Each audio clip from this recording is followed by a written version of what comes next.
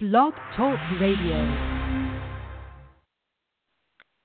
Hello, everybody. This is Mary Morris with The Mary Morris Show, and I would like to bring on to you David Harrington. He has been a great resource for me over the years with reverse mortgage knowledge, and I think that is something that a lot of people have heard maybe some bad things about reverse mortgage, and I would like him to bring out what the benefits are, what kind of group of people it's best for, what his favorite programs might be, and maybe debunk some of these myths that are out there on what reverse mortgages are. So, welcome to the group, David. He is with the Heckham Group. So, welcome. Well, thank you, Mary. I appreciate you having me on today. Yeah, well, thanks for coming. Okay, so let's just kind of talk about what a reverse mortgage is for people. So maybe they don't even really know what that is. Perfect. Great question. Comes up all the time because there is a lot of misconceptions out there. First and foremost, a reverse mortgage loan. It's what it stands for. It's a loan. It's a unique loan because it has attributes that no other loans currently offer. First of all, it's limited to those borrowers who are at least 62 years of age or older. And a reverse mortgage, believe it or not, can be used as a refinance or a purchase. We can talk about the purchase some other time if you'd like. And what makes it so unique is a reverse mortgage allows older homeowners to access normally their largest non-performing asset, which is their home. And it gives them flexibility on how they can use the money, because they can use it for anything they choose. But it also gives them options on how they can take the money out. You can get a lump sum at closing. You can have fixed payments sent to you on a monthly basis over time or for the entire time you live in the home. Or simply establish a line of credit, which can be used at any time in the future. The nice thing about it is the reverse mortgage is, since it is a loan, the funds that you use are non-taxable. Okay. Once again, you can use them for any purpose. And because it's an FHA insured loan, access to funds can never be canceled or frozen anytime in the future unless you sell or permanently move out of the home. So you've got access to funds regardless of what future real estate values do. Unlike standard lines of credit, which the banks has limitations, and should you see a downturn, maybe some people listening were around in 8 and 9 and may have had a line of credit on their home that was frozen by their bank. FHA ensures this cannot happen. So well, kind of unique and that's a benefit. Reality. Yeah. Yes, that is a major benefit. There's no risk going forward should real estate values go below what it started when you got the loan or even below the current loan value. Now, and they don't have to have a mortgage payment, right? There's no mortgage payment. That is correct. There is no mandatory mortgage payment of any kind. And just to be clear, because you own a home, you still have liabilities and obligations. So you still must always pay your property taxes, insurance, maintain the home, and if there's any HOAs associated, those are also be required, and those are called mandatory property charges. So other than those, which you're currently paying now, whether you have a loan or not, there's no minimum or maximum mandatory monthly or quarterly or annually payment required. However, some people do choose to make payments periodically to minimize the growth on their loan amount. Okay. And now you had mentioned that this is for people 62 and over. Does that mean both spouses have to be, or if it is a husband and wife, do they both have to be 62? Can one be younger? And what would kind of be, can you run through some examples of maybe people you've just dealt with this year on who is using this and what they're using it for? Okay. Well, to answer your first question, at least one borrower must be 62 years of age or older. They obviously can be 62 and 72, pardon me, but they can also be 62 and 52, as long as one borrower is eligible. predominantly three reasons why clients approach me or their financial advisors approach me and say, how can we help our client moving forward? And so the three basic uses of the loan that my clients have experienced is I'm later on in retirement, I'm still maintaining a mortgage. And based upon life changes, I have additional expenses that come to play. And so they use the reverse mortgage to simply pay off their existing mortgage, which they're required to make monthly payments on, and swap that for a reverse mortgage, which does not require any monthly mandatory payments. So therefore, the principal and interest payments they were making prior no longer exist. And so all that becomes now cash flow that can be used for other purposes. Okay. The second item that people will use reverse mortgage for, that my clients have used it, is to generate a monthly income plan. And how that's done is simply your loan have a small loan or no loan at all, and the clients are looking to create income. And so they can establish a specific dollar amount that they would like to receive per month, or an amount that's calculated for them that would go for what they call a tenure for the term of the loan, which means as long as they live in the home as their primary residence, then they'll receive those payments every month into the future until they move out of the home or sell the home. The last line, which actually has multiple benefits, is establishing a line of credit. And this is what makes, among other things, a reverse mortgage probably the most unique product that's available to anybody, particularly to a residential homeowner, is the line of credit is established, and like one if at the bank you go get a standard home equity line of credit, it has a fixed dollar amount in the beginning. It requires you to make monthly payments there throughout that time, interest only, and then in about 10 years you start a full repayment of the loan. Well, the reverse mortgage starts out with an initial balance, of course, but if you do not use the loan, I mean you're not drawing from that line of credit, the actual line of credit will grow each month based on its current interest rate. And so if you started out with a $250,000 line of credit today, in about 11 or 12 years, if you haven't pulled any or drawn any funds, that line of credit would have access to almost $500,000. And think about that. Wow. You're 62 now. You're probably working, probably relatively healthy, and don't need the money. But 10 years, 12 years down the road, things may have changed. You may no longer be working and may need access to capital. And now you've established a line of credit that's grown larger than what it started with, and you have access to it, non-taxable funds, and can never be canceled regarding future real estate values. So it's a real fantastic safety net. And there's also other strategies we can talk about at a different time, particularly from a financial advisor perspective, and how those clients can use both their retirement funds and a line of credit to continually moving on into retirement years. Right. Well, that sounds fantastic. I didn't realize that.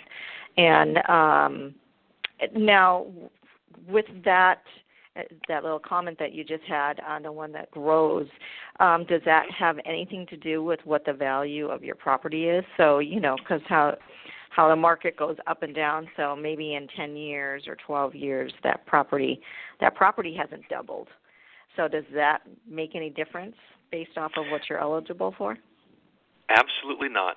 Because the program is insured through the FHA, it guarantees access to those funds.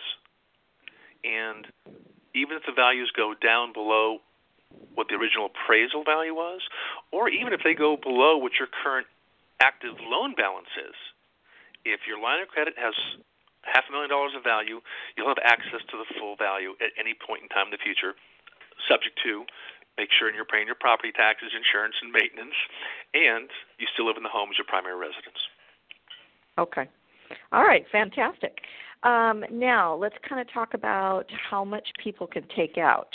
From what I'm understanding, it's not like if someone did a refinance or a cash-out refinance.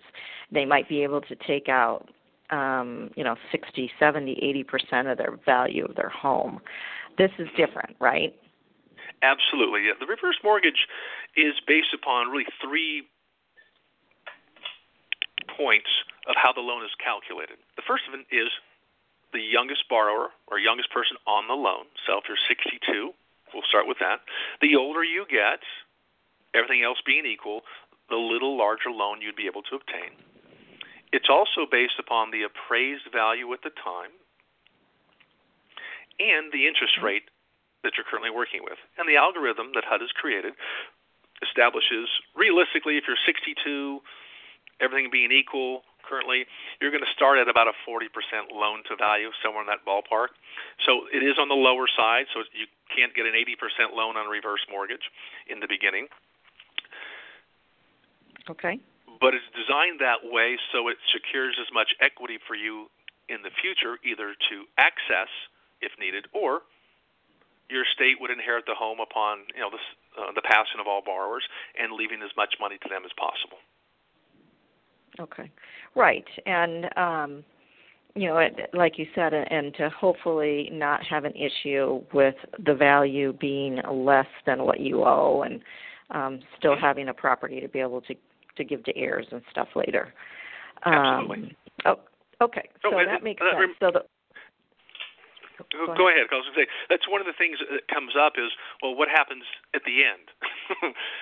What happens to my property? Does the bank get it? And no, the bank does not want your property, just like any lender does not want their property. They just want to get repaid what's owed.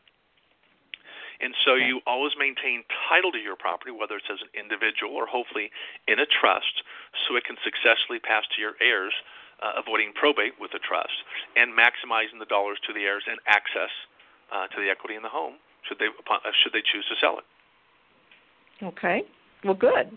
Yeah, because that I know was a big red flag for people years ago, or even just a couple years ago. They were saying, "Oh no, they can take your house," and I'm glad you're bringing that up because they can't. That is true. However, it's only true if you don't pay your property taxes, don't pay your insurance, maintain the property. Or it's like any other loan, Well, see, that's it. It's just like every other loan in that respect, and that's one of the things that somehow over the years it's got misinformation had gotten out there. But yes, you can actually be foreclosed on it with the reverse mortgage for the very same reasons you can be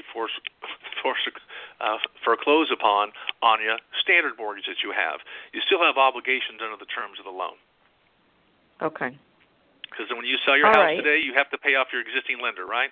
Same thing happens with the reverse mortgage. That's true, yeah. And just because it's government, guaranteed or insured, doesn't mean you still have obligations to pay that off. Okay. All right. So I think you kind of mentioned that some of the products that you like, but let's kind of go into those a little bit. Maybe do you have a favorite use for what you are seeing out there, something that maybe is starting to come around a little bit more that you see people using your product for? Is there anything out there? Yes, absolutely. First of all, there's two types of FHA HICMs, home equity conversion mortgages. There's the fixed and then the variable. And the fixed rate is what it is. It's a fixed rate for the term of the loan. And that's when you get the money all at once, a one-time close. So whatever you qualify at the beginning, whatever works, that's the money you get. And then the loan still continues to grow, but no more access to funds. The variable products actually have a line of credit attached to them, which allows you to use some money up front if you chose, or have access to a line of credit, or take the monthly payments. So it really depends on each borrower is unique and different, and their circumstances are. So when we counsel our clients, it's really a matter of determining what expectations do you have, where are you now, and in all fairness, what happens if something were to change in the future? What loan would provide you with the most options? And usually through their financial advisor, they discuss how they best would use the funds, or just let the line of credit sit there for future use, because no one knows what's going to happen tomorrow. My gosh, not considering 10 years down the road, what the financial situation may look like in the family, what the health situation may look like in the family. So people will use them as a strategy. And one thing I want to make sure I'm very clear on is when you use the line of credit option, you can make changes to how you receive your money in the future. It is an amazing product that's so flexible. So let's just say, for example, someone said, all I need is $1,000 a month. That'll just make my life so much better. I have no mortgage payments. I'm getting income. And then several years down the road, something happens, an event that needs $25,000 or $50,000. As long as you have access on your line of credit, you can take a lump sum at any time in the future, do what you need to do with that, and the bank will automatically recalculate how long either that $1,000 a month will last, or you can make no payments. So, no, this will solve my issues for right now. Thank you very much. And you handle that with the servicing company at the time, and you call up, you do a small service fee, about $25, I believe, currently, and you can change your program in the future for as long incredible. as it is fabulous. And another thing that can happen, this is, again, depending on the circumstances for each client, is maybe they may realize they may have an inheritance coming in the future, or got lucky and won the big lotto for a while, right? They then can, on that line of credit, can pay it down to about a $100 balance, that's the minimum, and then reestablish the growth on that line of credit. Once again, it's still insured through the FHA. It can't be cancelable, and the funds are still tax-free when you use them. So there's so many options that people could do based on estate planning, realizing other events, positive events, could happen to give them more flexibility and more access to the loan down the road.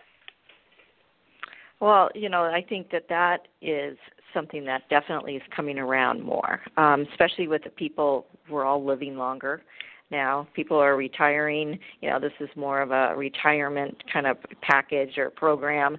And, people are retiring and living 30 years as opposed to only living, or longer, right?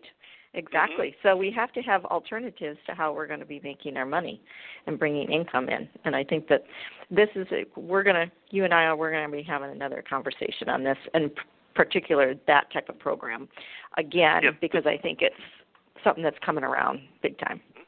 Yeah, there's a great strategy which the financial advisors are really appreciating learning about, and it's about the financial terms. So it's about mitigating portfolio volatility. And really what that means is if you've got money in, and this is a long subject, but real quick, if you've got access to X amount of money in your 401k, it's subject to market conditions every day. And sometimes we have up markets, and sometimes we have down markets. So the asset, the principal balance, may fluctuate on an annualized basis. Hopefully it's going up. But you also remember, usually in retirement, you're also taking at least minimum mandatory distributions or a specific dollar amount because that's what you did it for. You built up this portfolio when you were in your younger working years, so in the later non-working years, you could draw from it. And there's a combination what the advisors do is between the portfolio access versus the line of credit access and using the money in different years depending on what the markets are doing. So it's a great strategy for those looking to maximize their options and, more importantly, end up leaving more to their estate down the road. It's quite interesting, and that's something that will take a little bit longer to explain, but we can have another time to chat about that. And definitely we will, because I think that's something that people need to understand and maybe bring into their retirement programs and things like that. It definitely should be on the table for discussion, that's for sure. It should be, yes, most definitely. Okay, so one last question is, there's been some myths about the reverse mortgage, and one that you kind of hit upon was, what happens at the end? Can they just take the property? Well, if it was just your regular situation where you're not paying your property taxes or your HOA or something like that, insurance, then yes, that can be taken away. But what are some of the other myths where, at the end, your heirs don't get the house, or the owner is kicked out of the house, things like that? What are you? Well, can we? I haven't experienced that. But in theory, what happens is people say, well, what happens to my equity at the end? What happens is, and let's say it's 5 or 10 years, 20 years down the road, none of the borrowers are currently alive, and so hopefully it's in a trust. The property transfers to the successor trustees or the heirs. All right. At that point in time, just like your regular house, is the estate predominantly sells the property because most of my clients, I've got kids in different states. I've got 3 or 4 different siblings. No one's really in a position to either buy everybody out under normal circumstances, so they end up selling the home. At which point they'd sell the home, they'd pay their closing costs, and then pay off the loan. Whatever's left over is divided among the heirs. But here's another fabulous aspect about the reverse mortgage loan that's insured through FHA. All FHA reverse mortgage loans, whether it's based on a purchase or a refinance, are what they refer to as non-recourse loans, which means, and here's an example, let's say you borrowed the property and you had it for years and your loan balance was $500,000. But based on some recessionary periods and real estate markets have dropped, the house appraises for $4. 2 things can happen. Yeah, things can happen. They say, look, we're upside down. Here's the keys. Thank you very much. But the difference is the bank will accept at the time of sale up to 95% of the appraised value. Let's just call it simple math. You owe $500,000. It's only worth $4. The bank will allow the estate to sell the property, and because the FHA insurance is implied over the life of the loan, the estate or the heirs have no recourse. The bank cannot come after them for that shortage on the loan. So that $100,000. So that's not considered income? That's not considered No, it's not income considered debt at all. No. Oh, debt. So okay. The bank will take over the $400,000. However, if the heirs wanted to purchase it themselves, they could buy it at the $400,000. Even though the current loan is higher, they still have the option of paying it at market value at that point in time. So they have the option of purchasing the property market time or just selling it and have no further liability on the existing lien. That's what the FHA non-recourse provides, the safety net for the heirs. Okay. Well, that's fantastic. It seems like they've kind of come around and really cleaned up this program a lot over the years.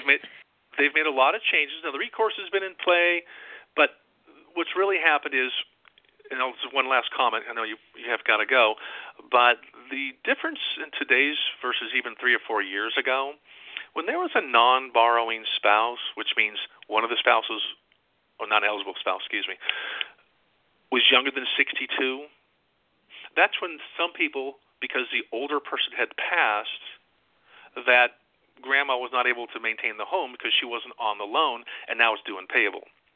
Those rules have all changed. Now, if one's 62 and the one's 55, if the older borrower passes, as long as they were married at the time and lived in the property at the time, they now get to stay in the home the duration of their life or until the property is sold. So there's a lot of improvements that have really taken place that unfortunately still aren't getting out there enough to make sure the public's aware of those. So I appreciate you having me on today. Yeah, well, you're welcome. And thank you so much for, starting to kind of bring that out to light. And I hope the people that are listening to this show, start thinking about maybe using this program for themselves or wondering if this would be a good program for them.